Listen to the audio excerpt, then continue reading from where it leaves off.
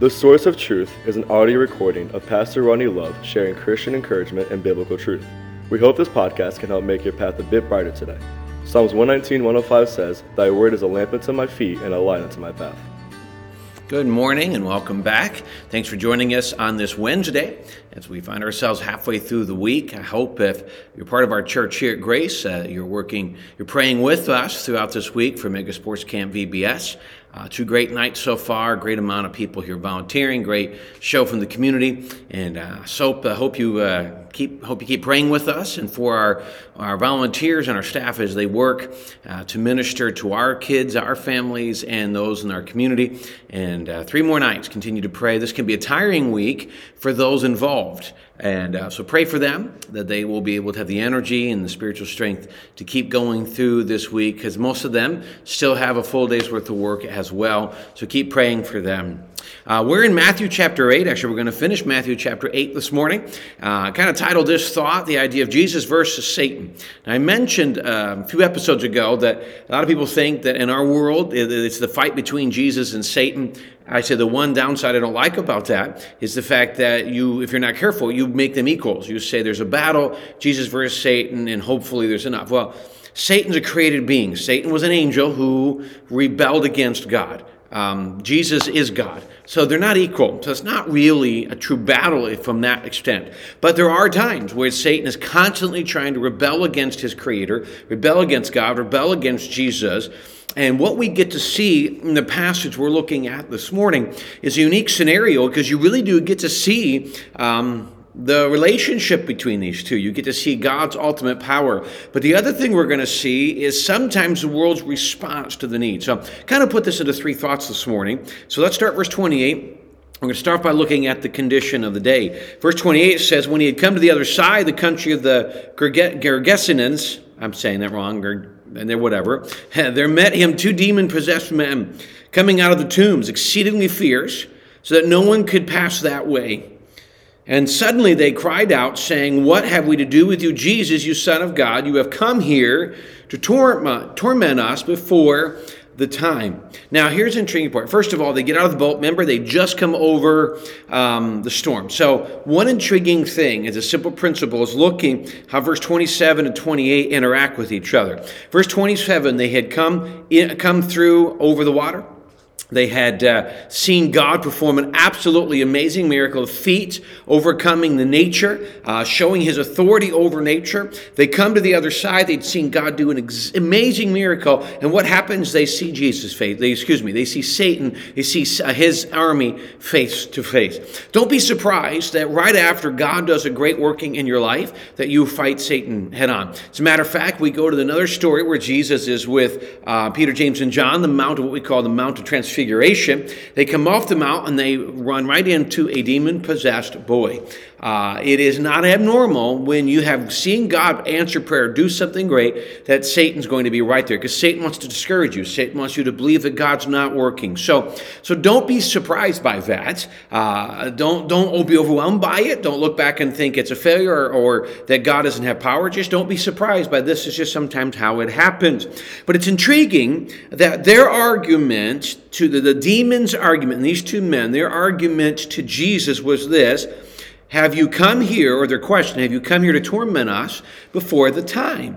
What are they referencing? Well, the demons know the end. I mean, they might deny it or whatever, but immediately the demons recognize who Jesus was. One of the reasons that as Christians we know that Jesus was the Son of God walking the earth you could talk about miracles, you can talk about a lot of things, but when they came up against 2 supernatural beings, against 2 men possessed with multiple demons, but against demons, the demons automatically recognized him for who he was. Tormenting them. They know one day, whether they want to admit it or not, they know the Bible, they know the future of what's going to happen, whether they're going to end up in hell. And so he's saying, wait a minute, it's not time yet. They've been given so much time to roam the earth. They understand the level of this. And so immediately you see this relationship. They recognize Jesus. They immediately recognized his power and authority. Then he continues. So the condition of the people was that these 2 men, they were possessed by demons. Now, I don't want to spend a lot of time talking about that. I will say I don't believe a Christian can be possessed. The Bible says when we are saved, we have the Holy Spirit living in us, and greater is He that's in us, He that's in the world. So you can't have Satan and the Holy Spirit in the same place. It can't happen. So having the Holy Spirit, now we can be oppressed, but not possessed. And so these men were not saved, we would put it that way, as they're coming to see Him. That's the condition of the world. They think it's normal. And you see the chaos of this world, the world thinks it's normal. A lot of times they think it's beautiful. They're making laws to defend the chaos of the world, because without Jesus, why would they think differently? That's the condition. Then we see the power of God, verse 30. Now a good way off from them, there was a herd of many swine feeding. So the demons begged Him, saying, if you cast us out, permit us to go away into the herd of swine. And He said to them, go.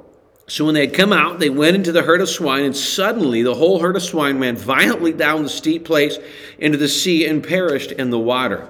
So the first thing they do was they asked, if you're going to send us out, let us go down to the herd of swine. Now, I've heard people say the demons needed a place to possess, and that was why, or needed something to possess. The only reason I'm not convinced that's accurate was the moment they went into the swine, they killed them. So it's not like they needed a place to be. They're supernatural beings. They didn't need that. But they do ask that. These demons had been causing pain in these men. They had been terrorizing the area, and that's just what they do. When Satan comes around, there's chaos. When Satan comes around, there's destruction.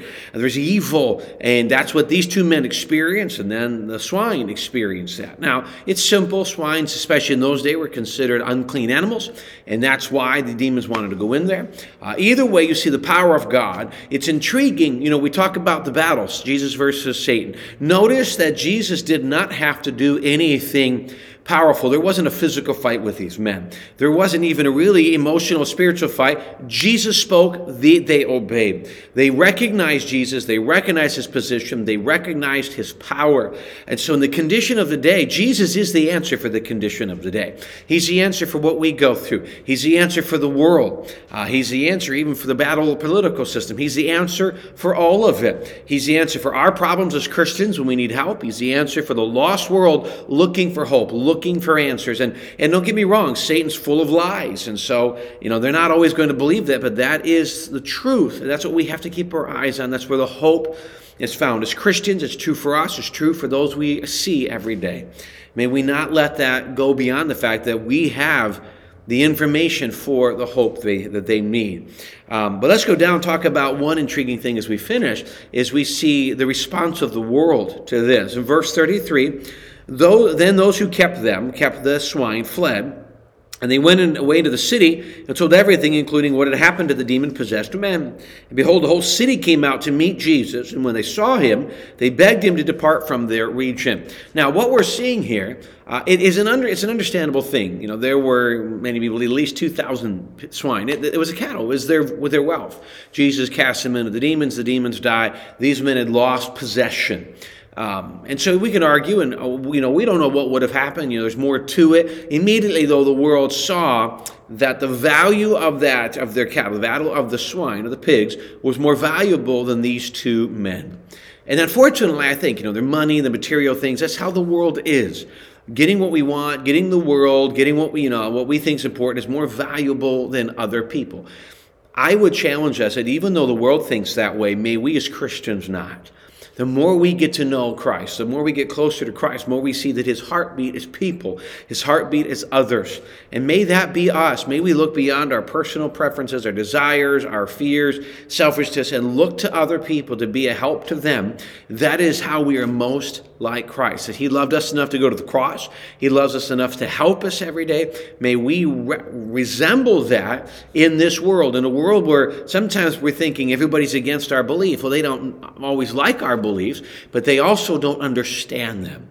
I'm telling you, until you meet Jesus, you don't understand this. The Bible says the preaching of the cross is to them that perish foolishness. To the unsaved world, what we believe is foolish. May we recognize that, not be offended by it, but help them realize, to us who are in Christ, that teaching is the power of God. That's what they need, and may we hold to that. Well, thanks again for joining us on this Wednesday. Remember that whatever you're going through, Jesus has more power. Go to Him, rest in Him, find comfort, strength in Him, spend time with Him, and do your part, and then let God take care of the part you cannot. We hope you have a great rest of your day. Again, continue to pray with the church here and those volunteering and staff as we work through the next 3 days, and trust that God will do great things and bring people maybe to our church, and more importantly, people to the kingdom as a result of the investment this week. Thanks again for joining us today. We look forward to seeing you again tomorrow.